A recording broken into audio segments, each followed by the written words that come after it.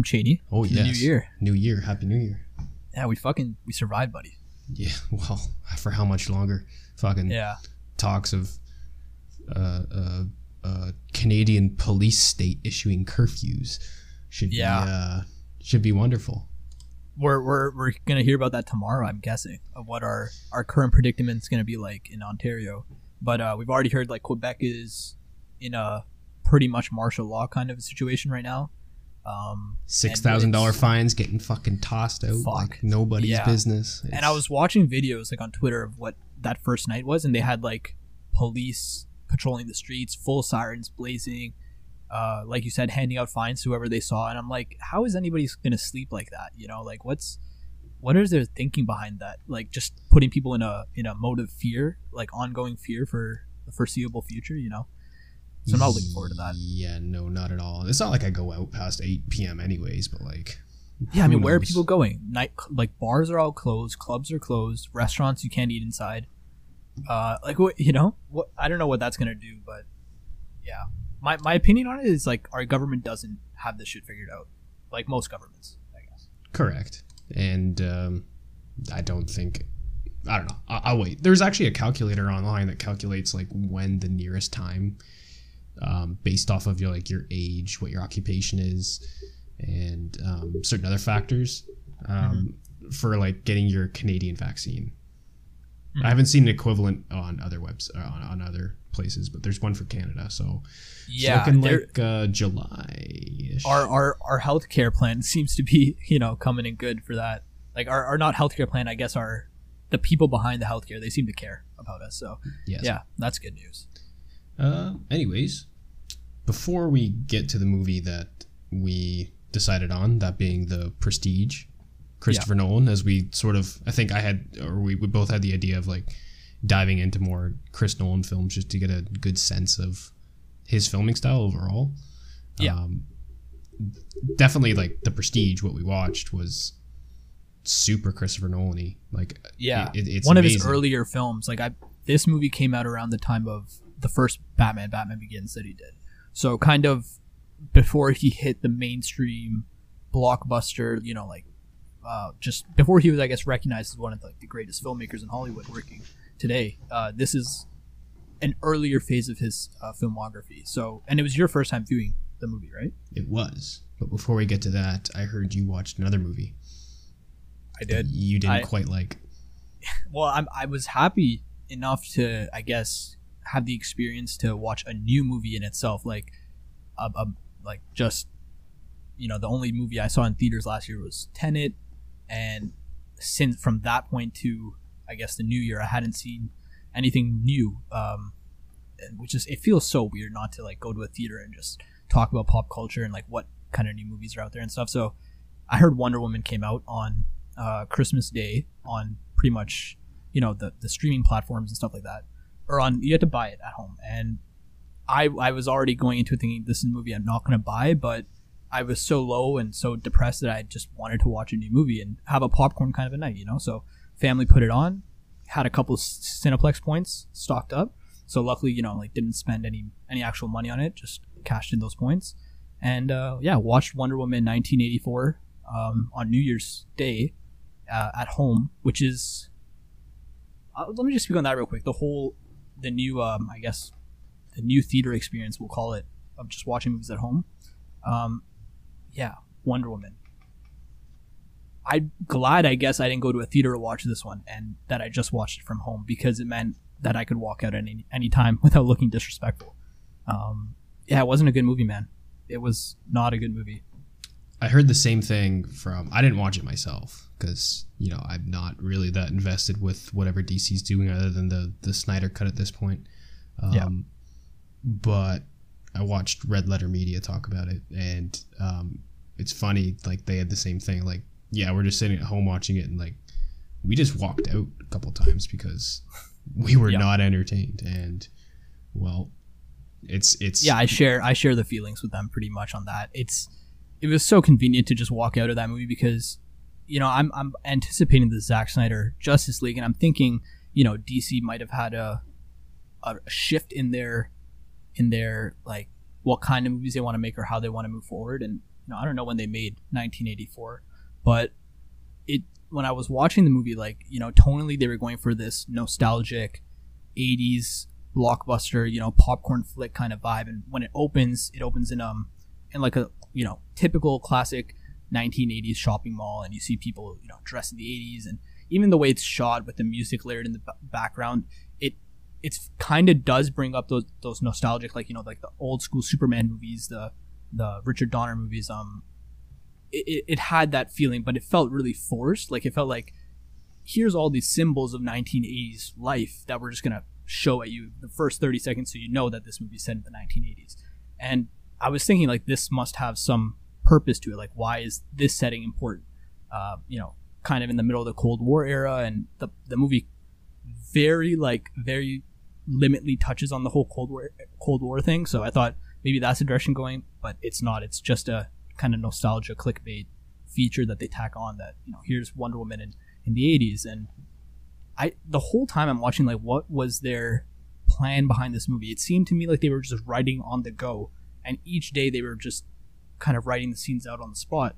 It felt like a very paint by numbers movie. Like, this had been done so many times before, of just set up the protagonist, here's your antagonist who's just basically Mexican Donald Trump, and it's weird. It felt really like spoon-fed, like, just here's all the information you need to know, no drama, no conflict that you care about, characters that you barely care about, and everything just feels weird. And you told me that you're not really planning to see it, right? So I can talk about kind of spoilery things. Oh yeah, go ahead. I don't really give a fuck. Yeah. Okay, because that's kind of where the big problems lies. Like, the plot of the movie is so nonsensical. It's like a kid's, like, I don't even want to disrespect it by calling it like a kid's movie, but it's so dumb, like how they just make, like, they want you to believe everything, all the information they're telling you.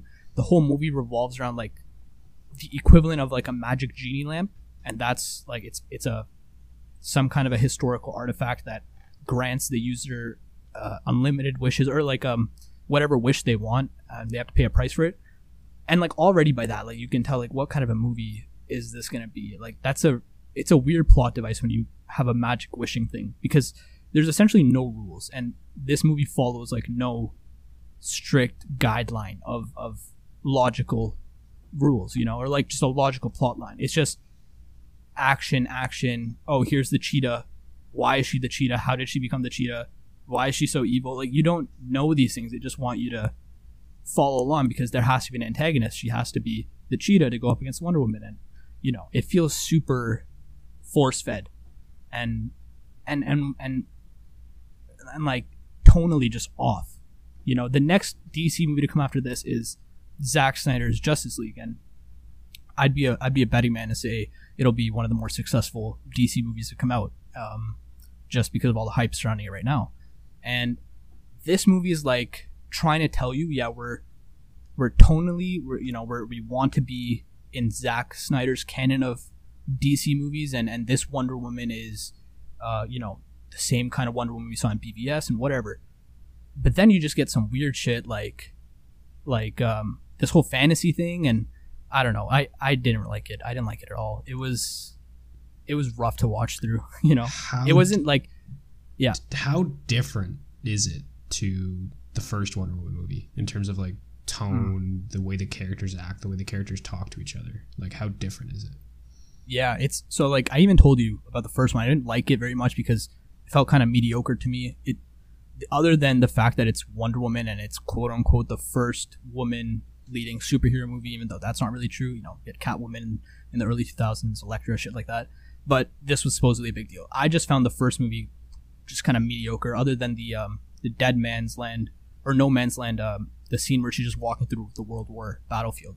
I thought that was kind of visually cool, but I was expecting, the sequel couldn't really go lower than mediocre. It has to improve upon what was set up in a sense of world building or character. And they've had so much time to, like, figure this movie out, and I guess the creative freedom for Patty Jenkins to really just, like, make a good Wonder Woman movie. Like, it seemed like there was no studio restricting on this one.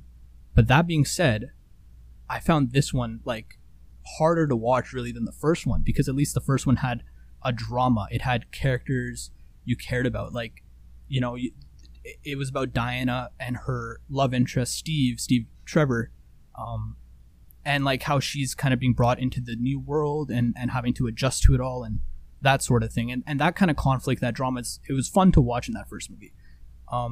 This movie was like, let's do that again, but flip the scenario. So they brought Chris Pine back as Steve Trevor, and the whole reveal of that is really, really weird too. I don't know if you heard, like there was like some controversy surrounding the whole bringing him back scene, or bringing him back in the movie, because there's this, he's in the movie, he's actually not like him, he's just possessing another man's body. So people are like, oh, like they had sex in the movie, like that could be like rape against the guy who was being possessed, because he wasn't inhabiting his body and he was just following along the ride. So it has these really confusing undertones throughout the whole situation. It's so weird. And it's not like I was actively thinking these things. It's just when I read about it, I thought like, that's really weird. But who sits down in the writer's room and goes like, okay, instead of, if we're introducing magic bullshit, we need to get a character back. Oh, let's have him come back through magic bullshit. Oh, no. He's going to possess another man's body. Yeah. Yeah, that's what I'm saying. It's like they wrote a plot, a MacGuffin that makes no rules a thing. And then they're like, no, but let's follow something logical. Let's do some kind of logic. Like it just didn't make sense. Like you even hearing that, just like, why would they think that? And then they try to do the same thing where it's, instead of Diana in this new world of like whatever 1980s, because she's sort of established, she has a good job and you know, she has a house or whatever, his friends, it's like it's them bringing Steve Trevor into the 1980s, and it's him like adjusting to this whole thing. And I'm like, yeah, but I saw this in the last movie, it was funnier in the last movie, it was done better. Like you're just rehashing the same thing and not making it as interesting. It just felt so weird. Like the coolest thing about it, I guess, was the opening, which was actually really cool because it was one shot in IMAX, which I love that shit. And it was set on Amazon, what's the island called? Yeah, where they're from, the Amazon island. Or no, that's called Themyscira. Yeah. And yeah, there it goes. The brain worked.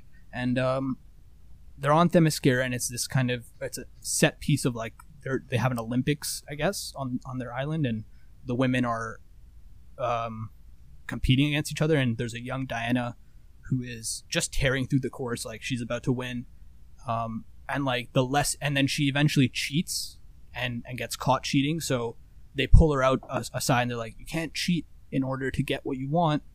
And like then that's done. That's all the world building in the sense of Wonder Woman they get. Then you're in 1980s and it's like nonsense.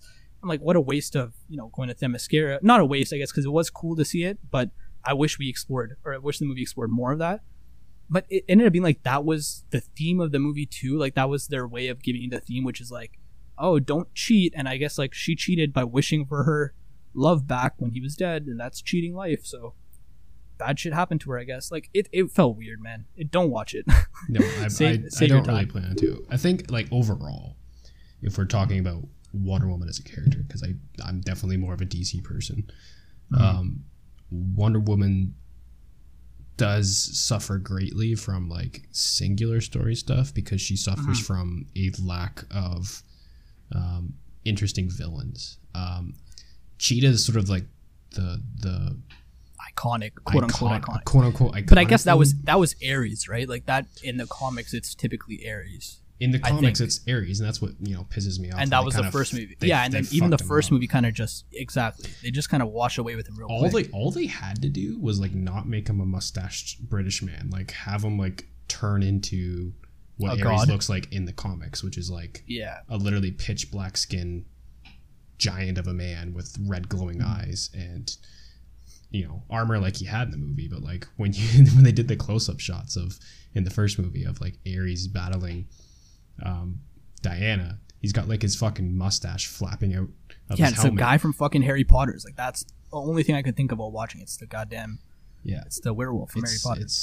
So that's man, because I thought Ares is so fucking cool and everything else. Like he's the literal fucking god of war, man. Like, and it was a pretty cool villain, I guess, in the first movie. Like, you know, obviously we could have wished for better in the sense of getting the final Ares moment, but I thought the build up to the villain, like the whole misguiding in that first movie, like they made you think the one guy was Ares because he's a total dick, and wants to kill people, and the guy that's talking sensibly ends up being Ares, and the whole thing's about corrupting humanity. Like I could fuck with that storyline. Like I liked the reveal at the end. There was and something they even there. said Yeah. there was something there. They even said like it was kind of a studio rushed third act. Like you can tell in that movie, like it was bloated with CGI. Like they probably just shot the whole thing in a warehouse green screen, reshots, whatever. Like that's fine. Like, you know, that kind of stuff happens. This movie, I don't think you can rely on that excuse. Like I really think Warner Brothers had faith in Patty Jenkins and the whole team behind the first movie. The original Wonder Woman, I think when it came out, was the highest grossing, the best rated DC film after like Man of Steel, BVS, Justice League, which, you know, makes sense for those movies. But they had all, I feel like they had all the creative freedom and time to really craft a good Wonder Woman story, and we didn't get that. We got a like nostalgia baity action movie, like very mediocre action movie that featured Wonder Woman and a couple other characters.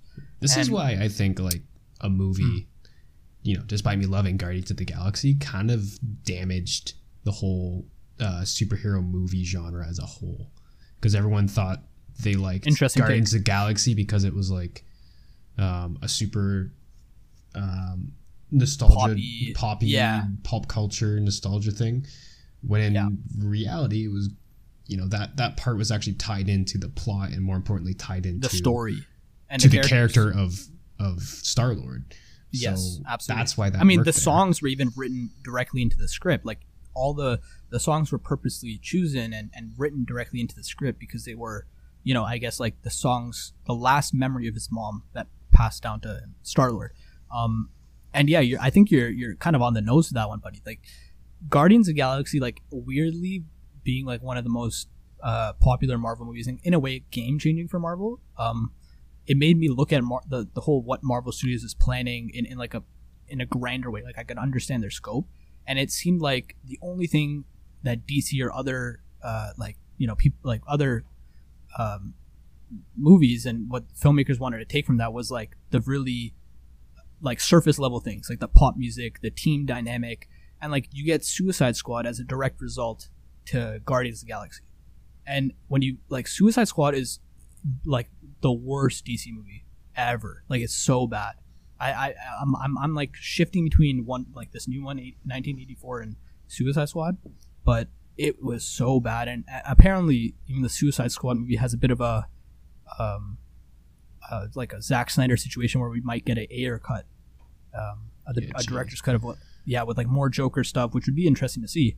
But you know, from my understanding of like the behind the scenes of that movie, it was like they had an idea, they had a vision to go dark, follow the whole BVS tone, have a dark movie about criminals, and that's what the, you know, Comic-Con trailer showed us. And then they're like, oh, but Guardians of the Galaxy was huge, so we should put in Bohemian Rhapsody into the trailer and like cut the whole thing to a bunch of neon colors. And they basically got the trailer guys to come in and cut the movie to make it look more like a pop music video. So yeah, anyways, my like I still don't know what DC's problem is. You know, I don't know what are they like rushing the gate to try and make, you know, blockbuster movies, or I don't think they're like copying Marvel's formula anymore, but it still seems like these independent films, you know, like I think like Justice League, the new one's going to be a bit of an anomaly because that's going to have like, you know, $70 million more poured into it and just let Zack do his thing there. But like these new movies that we're going to see just, you know, has me more skeptical about it. Like I don't want to be skeptical about the Batman, the new one, you know. But yeah, after this, I'm like a bit on a shaky boat with DC as a company. I don't think the Batman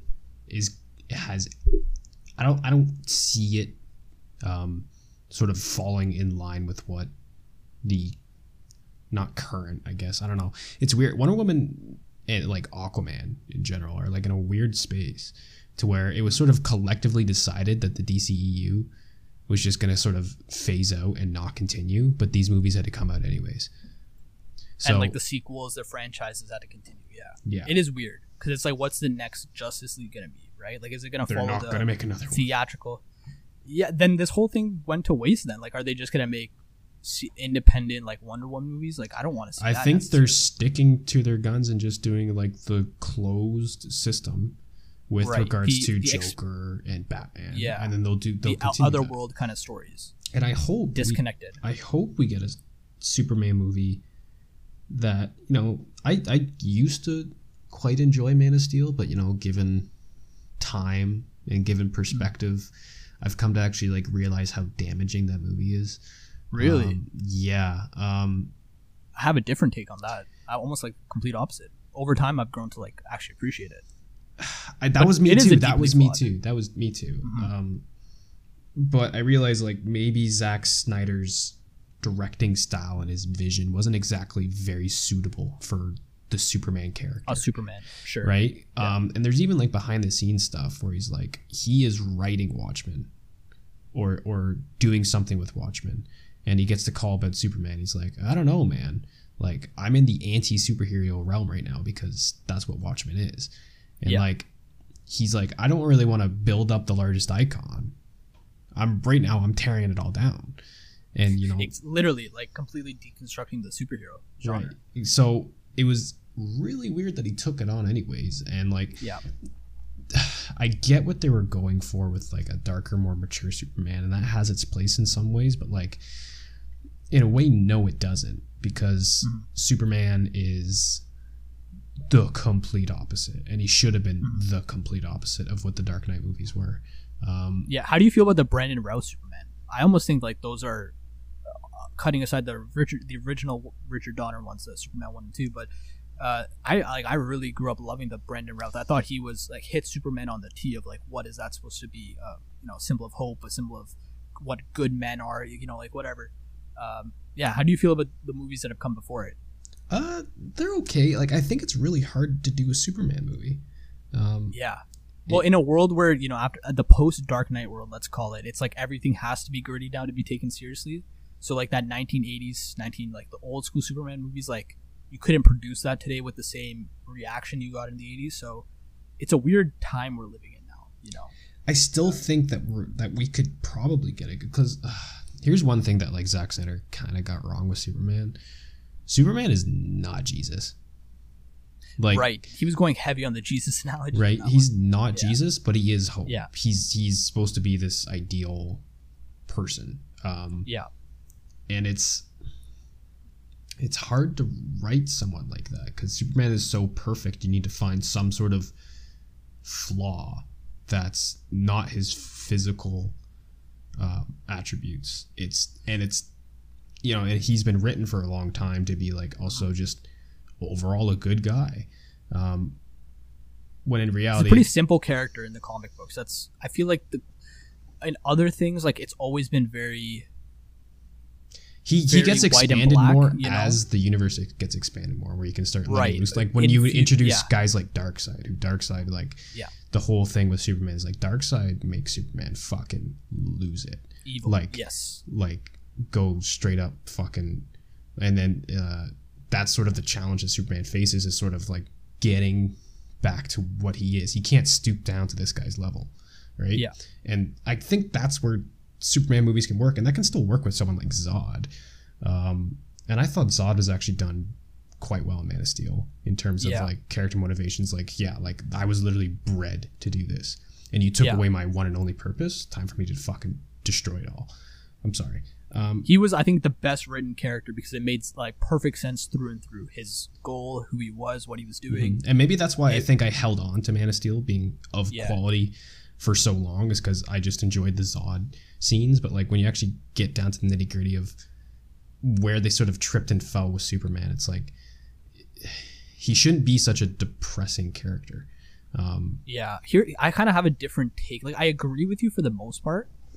My only thing is like I've rarely seen Superman as a very complex figure. He's always been white and black. He is good.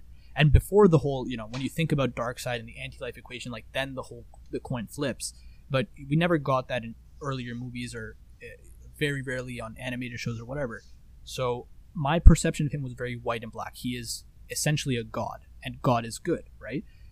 The thing that Zack Snyder's movie did, maybe not well, like great to where it was like, a super like appreciated thing, but at least like something I got from what he was trying to do was humanize Superman and show as much as he's a god, he's also Clark Kent, a kid that grew up in Kansas. Like, he was as much of a man as he is an alien, you know? So he's, the conflict he's dealing with, that negative side to him is not, it's not anything other than the human flaws, I guess. Like, that's what I want to see when I see that movie. It's like, he cares about people, he wants to save everybody, and then his father's telling him, you can't do that, you need to protect your secret. So he has the conflict between his biological father, the Jor-El, who's telling him, you're going to be the savior of these people, you're going to mean something to them, essentially you're going to be Jesus. And then his human dad's telling him, you can't be any of that because they'll kill you, they'll experiment on you, and they'll take you away. And these are human fears, these are human anxieties, you know. That's why we're getting the human perspective there. And Superman's kind of like dealing with this, like, you know, the world, like, I want to help people because that's what good people do, good humans do, is help people. And I have these gifts, so I'm in the position to do that. But my dad is telling me I shouldn't do these things. Like, that's conflicting his soul, I believe, you know. And yeah, I don't know.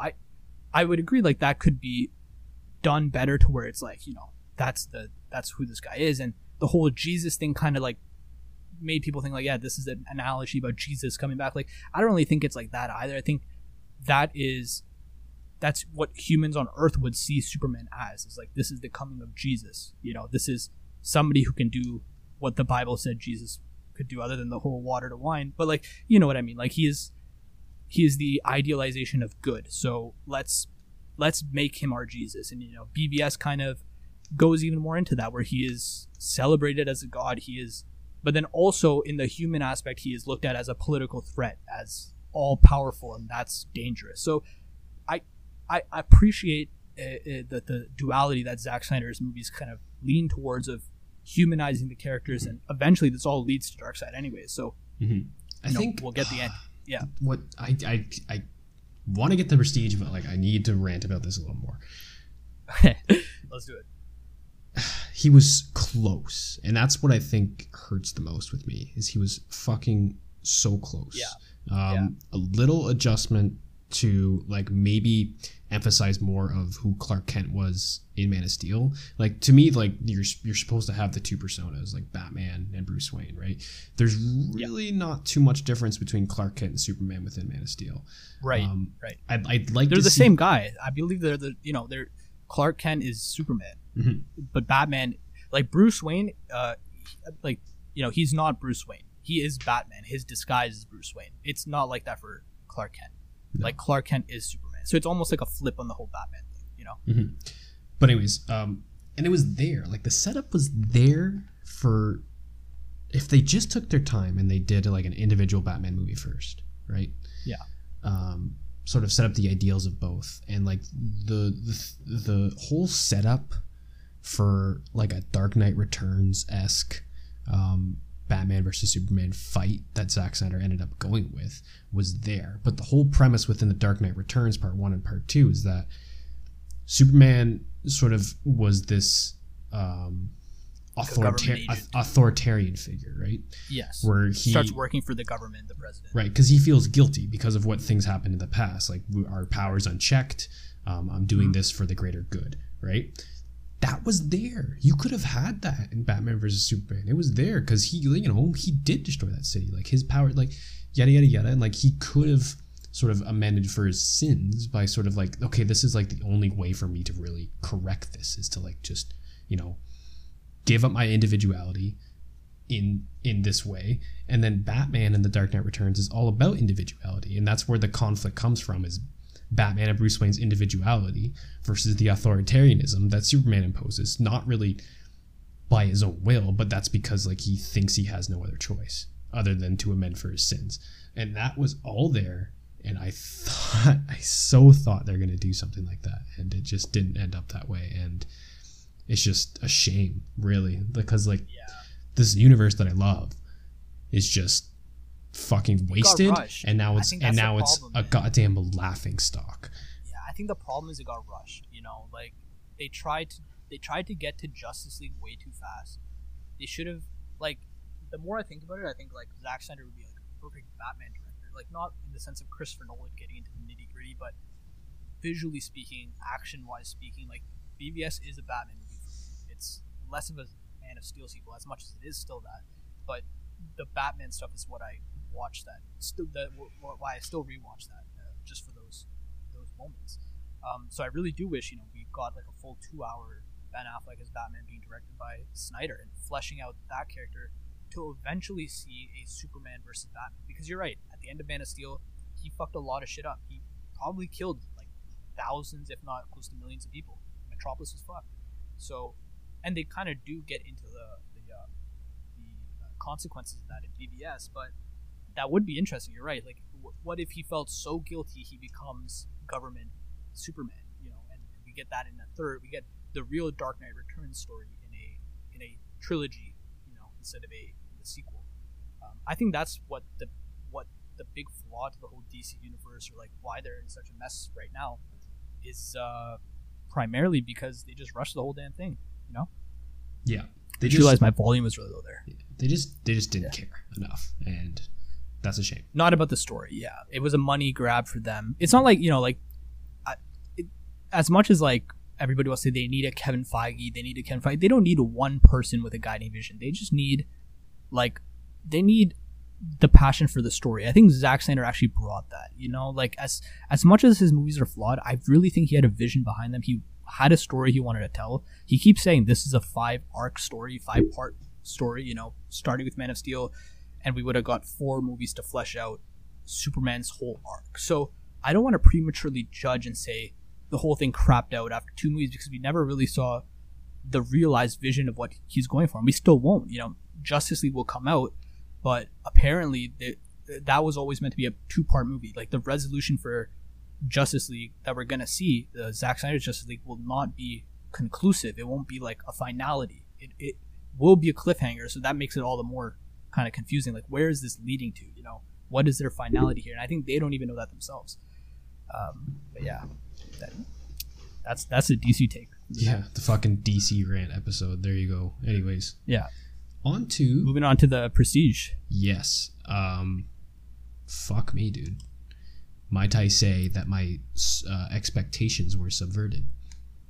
There you go. Done right. Done right. In what I mean by that, I think you wanted to do an entire episode on this, but like the reason why subversion of expectations is such like a fine line to walk on is the correct way is it's supposed to recontextualize the entire movie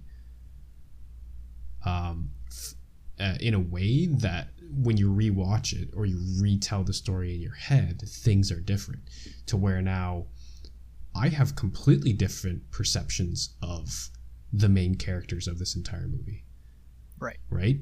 Who, in your mind, okay, real quick before we get into it, obviously spoilers. So if you haven't watched Prestige, which is at this point almost a 15-year-old movie, go watch it. Because we are going to get into the ending, and this is a movie where you don't want the movie ending, or like the whole movie to be ruined for you. I would really strongly advise watch this movie before hearing our full spoiler-filled discussion, because I really want to get into that. But so I'll ask you, did your perception of who the protagonist is and the antagonist, did it change by the end of the movie? Absolutely, 100%. And it took me a while for that to sink in, because I didn't want to accept it at first.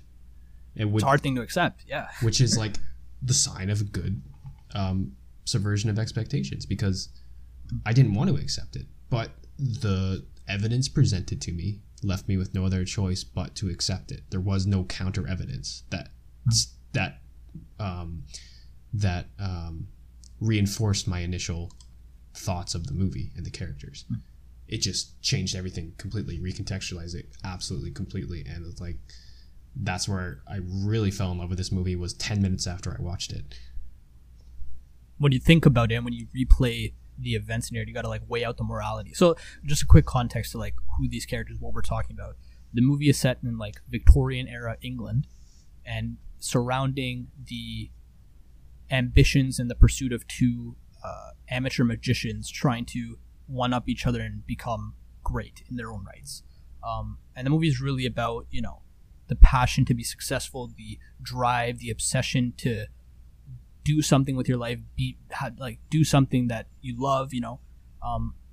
I really on a story level, like I really love this movie on so many ways, but just related to it in my own pursuits of filmmaking and like wanting to be a filmmaker. I could just see my own kind of worldviews in this story take place. I think that can work for like anybody. Like if you have dreams or you have ambitions of something, you know, and you watch this movie, it's easy to see those kind of play out in the characters. You know, you could substitute magic and magician with any profession, and the story is universal in the same right.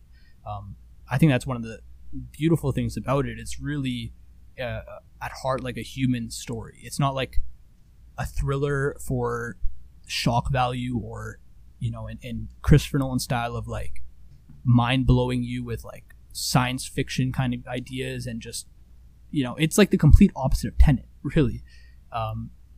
It's just a well polished, like well crafted movie about the pursuit of these two magicians, and starring Hugh Jackman and Christian Bale. Who were you kind of rooting for in the beginning of this movie? Because they want you to root for somebody, and, you know, this is my like fifth or sixth time rewatching it, so I'm just at this point paying more attention to small details of what the character is doing and saying. But when you just started watching and getting into it, like how drawn into Angier, the character of Angier, were you? Like, were you like, this is my guy, this is my protagonist, you know? I know, it's crazy. And like it's like, oh, I forget the lines that he says, but initially it's like, yeah, here's the reveal, here's what you should expect. And it's like me as like just someone who's going into this movie for the first time, it's like, wow. It's like, okay, yeah, this is just going to be a pretty straightforward movie, I thought, with regards to Nolan. I didn't expect much. I was like, okay, this is some of his earlier work. We're not going to get like mind-blowing, crazy concepts to wrap our heads around. This is him sort of just figuring out his sort of style of story structure as he starts off his career. So my expectations were set up quite nicely with Angier being like the main protagonist, which he is for a little bit, that is. But as time goes on, and I don't, you know, and complications occur, it's like more and more I started to dislike him, which is, you know, odd, because I was like, am I gonna like, is this gonna be Christopher Nolan's tragedy? Like, you know what I mean? Is this gonna be some sort of tragic story revolving around two characters destroying themselves based off of their obsessions, a la Romeo and Juliet style? But like, you know what I mean? It seemed like it was playing out like a classic tragedy. Kind of is that. Not, yeah. It's not a. I guess it's not a classic tragedy in the sense that it, you know, like in a Romeo and Juliet kind of way. But I almost still see it as a tragedy. You know what I mean? Right, but like, because, and again, it still is a tragedy. You're right, based off of the outcomes of the movie. But like, you know what I mean, in terms of like a classic tragedy where two opposing figures like both just destroy each other. That is kind of what happens if you think about it. In a way, Angier's obsession destroys. Here's where I'm conflicted, because I feel like who won, right? Angier at the end of it gets what he wants. Like, he died, but he became a legend. He became a renowned magician, and he, like, his trick will live on in people's minds. That's what he wanted. He spilled it out. Like, you don't. At the end, he says to Borden, you know, you don't get it. You don't know why we were doing this. This whole reason wasn't like the movie sets it up that this is a Angier's revenge plot against Borden for accidentally killing his wife. And the whole time, you know, even Borden isn't sure if he did the more difficult knot on purpose, or if he did, like, he's even unsure of what he was doing. So when you really think about it, the movie portrays Borden as the antagonist because you're following Angier's point of view throughout it. And, you know, the whole structure in the movie, it's so complicated, like other Nolan movies, but it's seamless in the way it kind of flows to you, and how, you know, it's non-linear at the same time. The whole plot is kind of given to you through these journals that they're reading, right? At the beginning of the movie, Borden's already in jail, and he's reading Angier's journal, and likewise, Angier is reading Borden's journal. Both of them are playing like these games with each other. They're both setting each other up to fail and to basically lose in their own way, I guess. Who could you say won? Like, or who could you say actually lost? Because I guess Borden, like, you know, won half of the movie, right?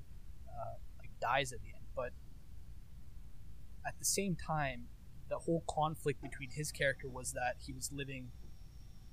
It was two people living one life. There was a duality of the man going on there, and because of that, he couldn't have a proper family. He couldn't have proper love. He was constantly conflicted.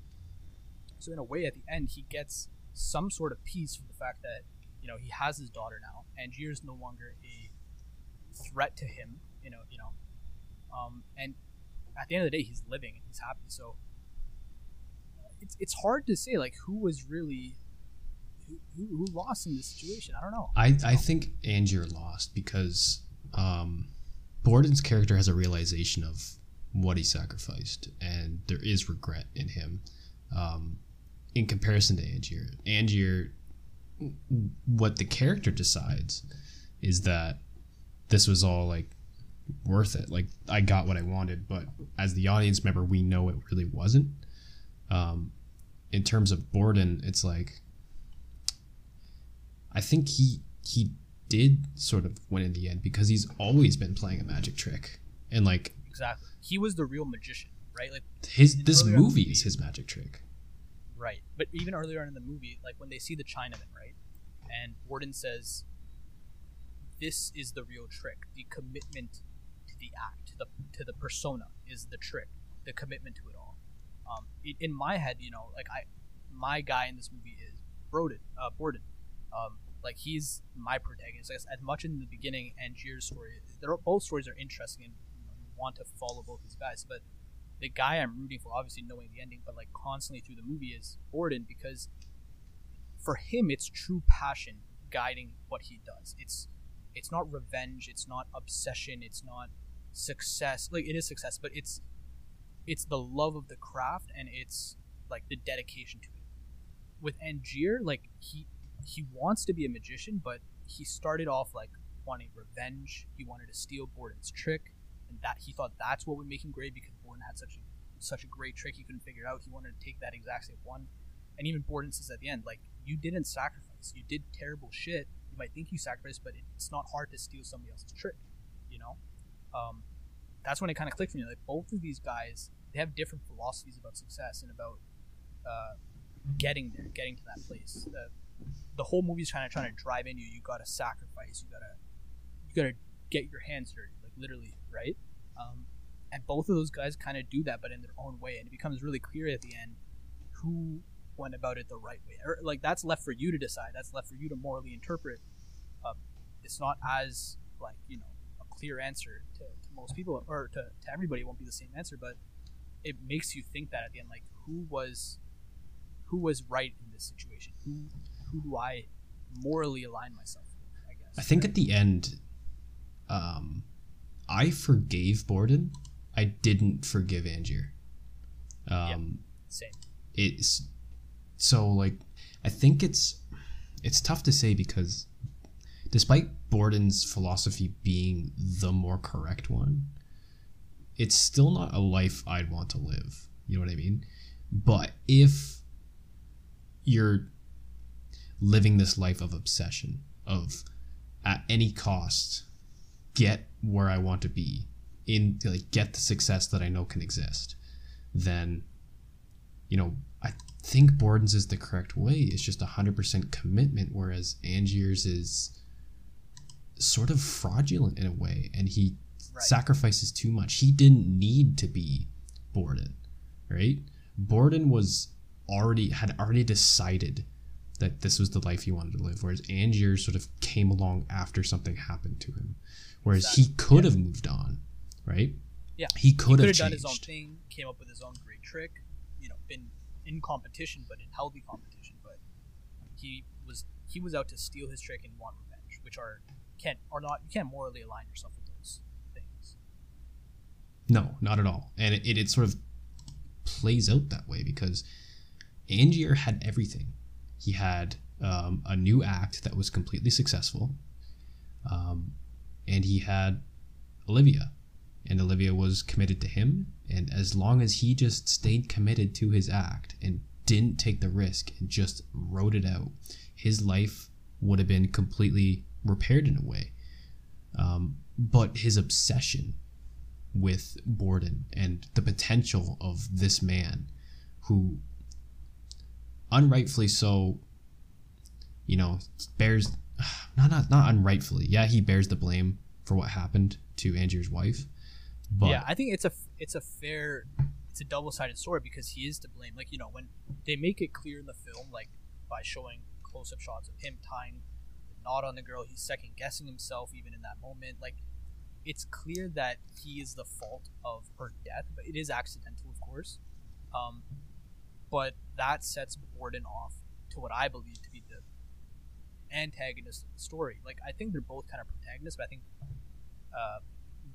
Angier switches. He turns into a full-fledged antagonist, not like an anti-hero or anything, because he's just an asshole by the end of the movie. But yeah, like his whole pursuit was like lost. Like in the scene when he's with Olivia, he even says like, "I don't care about my wife anymore. I care about this trick." And he like thinks about it, like, "Whoa, like did I just say that?" And that's when I think it becomes clear in the film, like he's lost his way. Like he doesn't know why he's doing this anymore, or at least he's convinced himself that what he's doing is good, but it's no longer respectable. It's not like he's pursuing magic to be great for the sake of being great at magic. He wants revenge. He wants to essentially kill Borden for killing his wife. And even by the end of the movie, Borden's like, "Nah, we took this too far. We can't go after him anymore. Let's drop it. He won." And he respected that. By the end of it, I think, when Angier comes back with the new transporting man, Borden's like, "Oh, let's call it off now. We don't need to play back and forth." But it's still Angier's prerogative to like bury Borden for presumably killing his wife. He never forgave him for that. He never like considered the accidental claim. Yeah, it becomes easier by the end of the movie just to see him as a full-on antagonist, I think. Right. But I think the realization that like Borden wasn't fully, like he was, because he was living a double life, because twin or clone, and I'll get to that. He didn't like they would switch for the day, and maybe the one and maybe both of them had discussed the knot, but maybe one was told no and the other one was told wasn't told no, or he had no realization of it and he went for it anyways. It's like I don't think it was that. I don't think the brother switch thing happens till later, until he starts doing the trick. I don't think they were doing that act at that point. I think they were. But there's nothing to point you in that direction. Yes, there was. What's that? Borden talks about a trick that he has, that he's thinking of. Yeah. He's like, he's talking about the transporting men. Yeah. But I think they were doing that the entire time because that's why he admired the Chinese act so much, was because he knew. Yeah. He was doing the same thing, essentially. Yes, he was doing the same thing. That could be the case. I see as much as I love the setting of this movie in like Victorian era English, the frame of time of like how long does the movie take place in it can get confusing. I think there's like literally like a decade going on in between the events of this movie, like easily. You see Angier's daughter from being born to like she's like 9 or 10 by the end of the movie. So I think a lot of time goes by that is just not made clear really. So the beginning of the film is really early stages, amateur magician, like ambitions of wanting to be a magician, but they're just stagehands at that point. So maybe like I think like that's an interesting outlook on it. It could be the case, but I think maybe that Chinaman thing made him realize what he needs to do and commit to be a great magician. That's interesting. Like, I don't know, what would the implications be though if it was his brother and I don't know. Well, then Borden is less at fault for what happened because it could have been Borden who was told, no, we're not doing the new knot, and not relaying that information to his clone or twin, and then the clone or twin sort of stepping in as he normally would and doing it anyway because they had talked about it.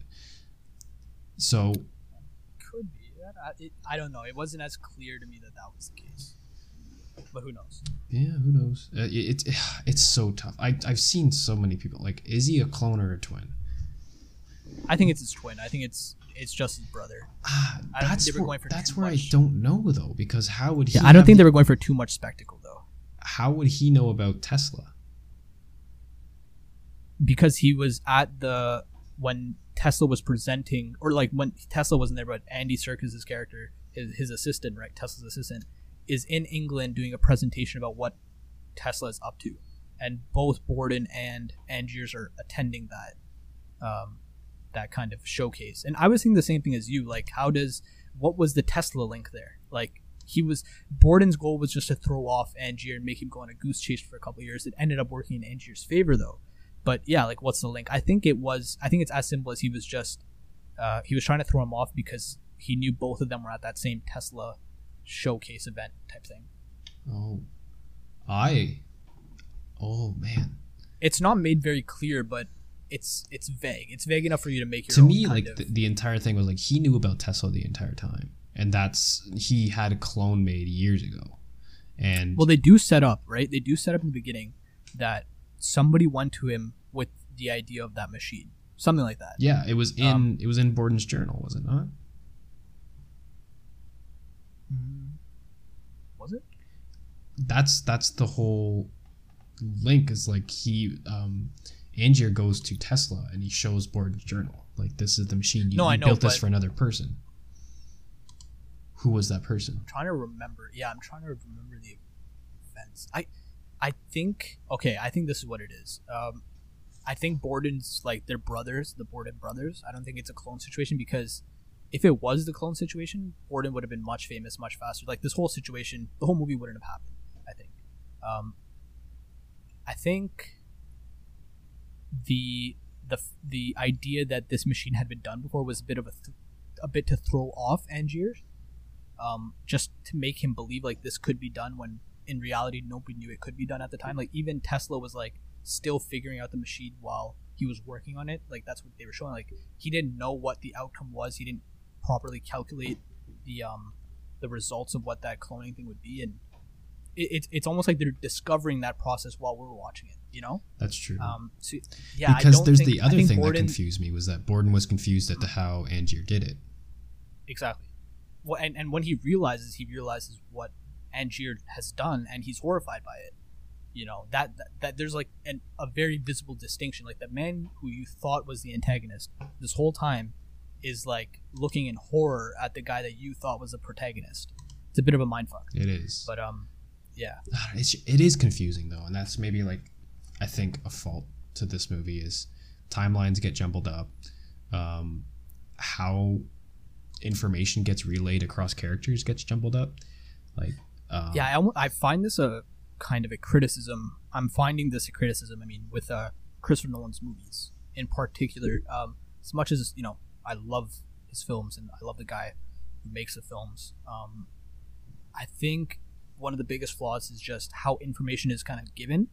And, you know, we like just referencing our Tenet review, this movie kind of has those same problems where dialogue is just said so, not so fast, but it's given naturally to you, where in a first viewing you're not gonna grab hold of every single line of information and track it back to what it means and what does it refer to. So I think this movie will really benefit you on multiple viewings, as it did for me. It's just gotten better over time, and it started off at a really high note too. But that's definitely a problem I find too. Is it's easy to lose grasp of the information you're receiving. This movie's not as bad as Tenet in that way, where Tenet's like, what does this mean? What is that? The story of this is relatively easy to follow, even when you're not thinking about timelines or as in depth as too many in depth things. But when you're just in the flow of watching it, like, how did you feel? Like, were you at any point confused by the story or the characters or anything like that? Yeah, absolutely. There's many points where I didn't know when we were, and there's many, like, and just like expressing it now, it's like, the whole twin and clone thing seems a little weird to me. It's like, because that got confused up with me on my first viewing. I don't know if that's the fault of me for not paying attention, but like, it seemed logical to me, and I'm making my own connections that seemed logical to me. Like, but perhaps It's just the twin brother, which, if it is the case, it's a little disappointing to me. Because I thought the whole clone comparison to where their philosophies differed on the use of clones, whereas Borden, in my head, had known about Tesla, had a clone happen, but you know that scene with the kid, where the guy does the magic trick with the bird, and the kid's like, well, what about his brother? To me, that was like, okay, his philosophy is like, it's not really, sustainable that way. So he learned how to do the trick in a more sustainable way. And Angier didn't have to decide to do that, but he couldn't, just based off of his life philosophy and just based off of his ideals, he couldn't possibly imagine himself living a double life in that commitment. Whereas Borden knew and Borden understood. So I don't know. No, I think you're confusing yourself a little bit. You got confused with that, with the clone thing, because the scene that you're talking about with the little boy and he notices the bird, like that, for me, like that was always meant to be foreshadowing for the big reveal, for the prestige reveal at the end of the movie, that it's his brother, that it was always a double. And Cutter says it first thing he says, it's a double, right? The most experienced guy in the room gave you the secret before you could even think about it, and you didn't, like, none of us on a first viewing believe him, because we're following Angier throughout the movie. He's our protagonist. We're following the belief that it's not that simple. It's not that simple. It has to be more complicated, and that deludes Angier. And it makes me think Borden's philosophy was just so simple, so pure, of wanting to be a magician, and he just took the most simplest thing of, I have a twin brother, and we can do this transportation thing, because it's not really a trick. It's just, I have a twin brother. It's not even magic. It's not an illusion, or it's barely an illusion. So it like, yeah, I don't know.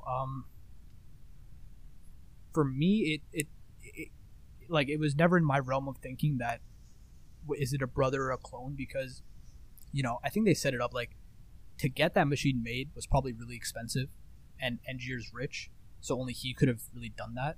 Borden was never shown to be a wealthy guy. How could he have gone to America and persuade Tesla to making that machine? There's just not enough information for me to buy that plot. Yeah, that it just doesn't. It seems awfully convenient that it is, but that's it. Like, see, that's kind of their conflict in the movie, is Borden's philosophy about the whole thing. Like, they both have similar pursuits at the beginning of the movie. Their ambitions are aligned. Borden's way of going about it was always simple and pure. Angier's was not. He was riddled with,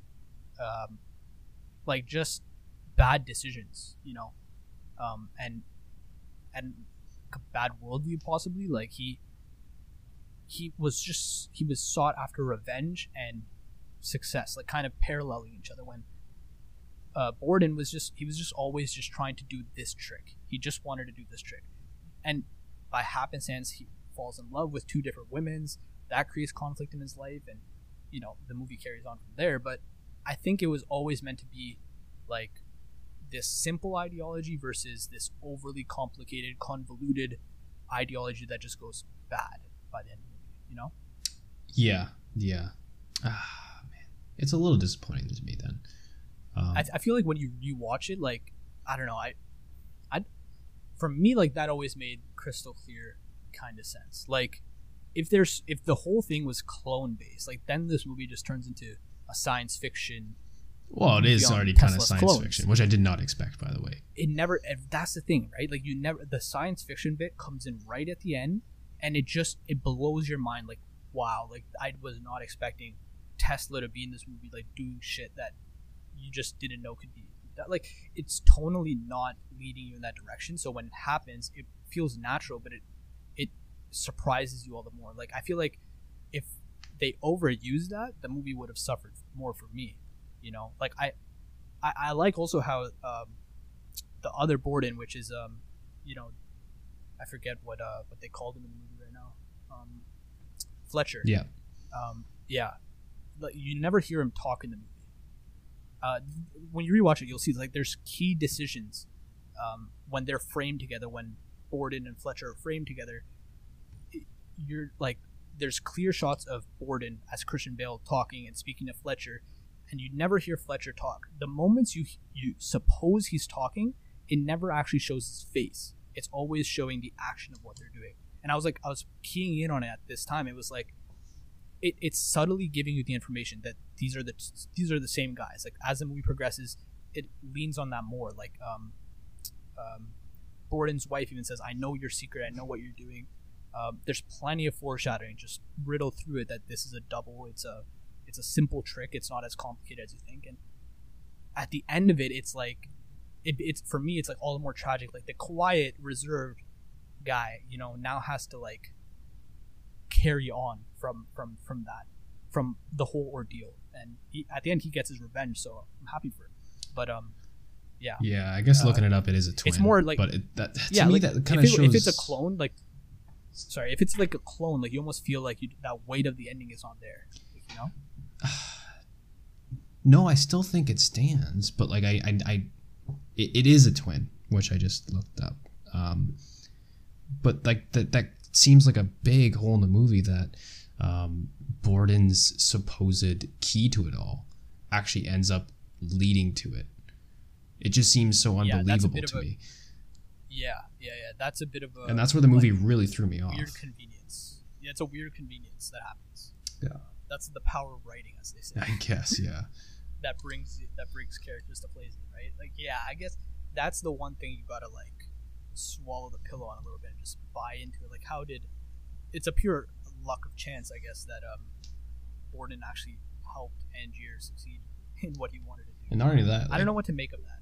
I don't know what to make of it other than it's like a happenstance. I guess it was like they both attended the Tesla thing and he knew, and it's like, I guess that would throw him off, but like the fact that Tesla was then able to make a cloning machine to where he could recreate the trick, but bigger and better, is just... Here's another thing that I perceive on. So at the end, right, when Angier is showing the trick to the theater guy, like the guy he wants to promote the show and stuff, he says a really interesting line at the end of the movie, which I still scratch my head. I'm like, what does this mean?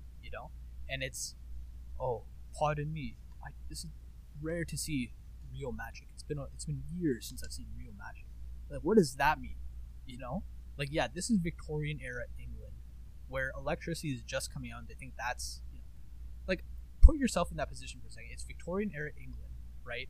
All you have to light things are candles, and you go into this Tesla workshop or showcase or whatever, and you see beams of blue light shooting across the room, and it looks dangerous, it looks explosive, but it's completely natural, like it's fine. Like, it's easy for somebody in the night, like in that era, to be like, that's fucking magic, dude.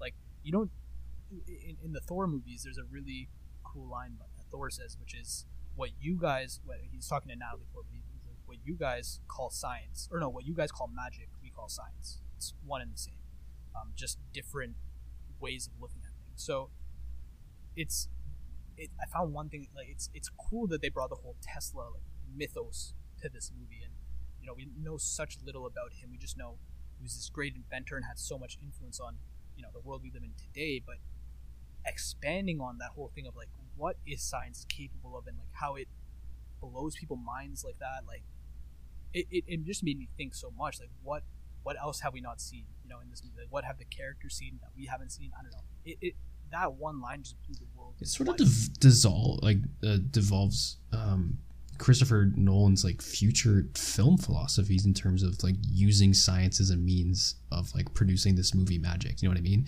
Like, right. He views science as some sort of magic, like Interstellar.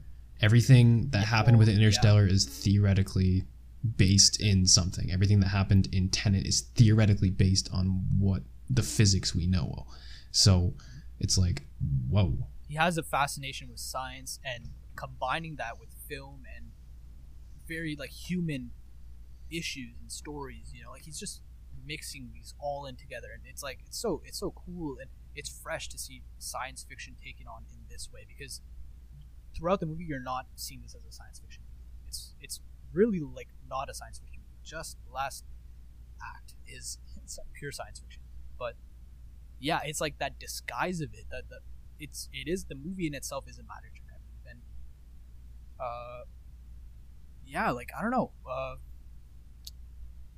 What else? What else you got? I liked Tesla's involvement. I did not expect David Bowie to show up in this movie. David Bowie as Tesla, huge. I love that casting choice. Yeah, it was great, and everything sort of mirrors each other within this movie. So the Edison and Tesla rivalry sort of mirrors the Borden and Angier rivalry. Yep. And it's just like these two self-destructive mirrors of themselves. You know what I mean? Yeah, and that's why like Tesla's giving Angier the talk about obsession, because I guess like he would know, right? Like in his battle with Edison, must have gone through similar situations that Angier is going through, something like that. So he's like, yeah, there's a bit of that history getting passed off in the dialogue too. Yeah, and it just and by the end of the movie, it's like sort of in a literal sense, where Angier is literally like destroying himself based off of this passion. And Edison knew it would come to this because, you know, when two men oppose each other in the same space and wanting to be the best and doing that by any means necessary, that's what happens. They destroy each other, whether that's for the good or not. And with Edison and Tesla, it seemed, you know, maybe for the good, because perhaps Tesla's own science, what he created, would have been used for bad, would have been used,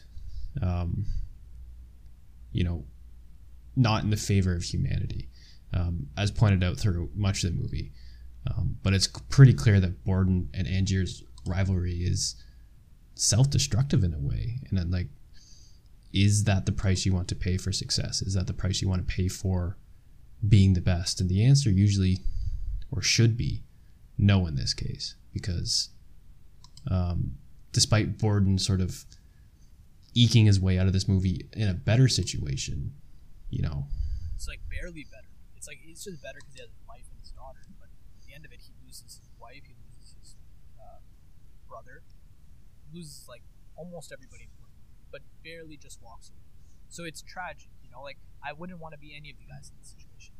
As much as I love the characters and I can align myself with both characters in a lot of the movie, you know, by the end of it, it scratches your head. Like, you don't want to be these guys. Like, as much as I could like relate myself to the story and the characters, and you know, I can learn things from what these guys are saying.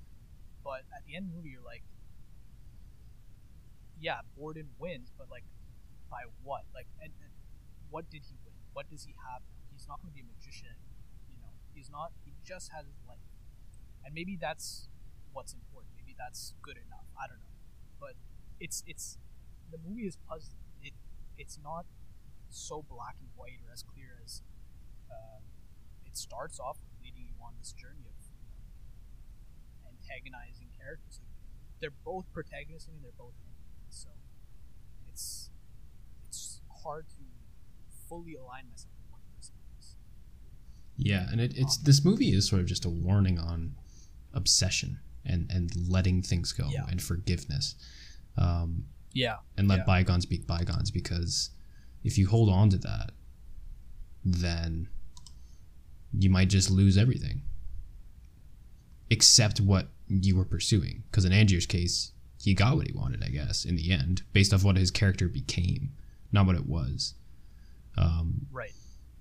And Borden got what he wanted too, in a way. I guess that, yeah, there's an interesting like duality between two versions of Borden, because they say, you know, one guy is like borderline like Angier's, that kind of obsessive, super passionate about this craft that he's doing and just wants to succeed. So I think one of the Bordens is actually more like Angier than the other. The other Borden is more kind of a free spirit, just wants to like live life, but he is in this situation now where he has to like support his brother and play this double life thing. But I think it's kind of hinted at in the movie, like he's always wanted this sort of freedom that he's never gotten.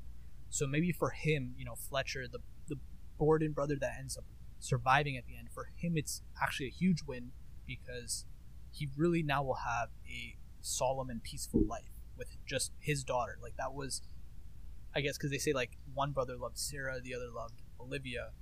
I'm gonna assume that the brother that loved Sarah and had the kid with her is the one that survived and is now living with her. That's it.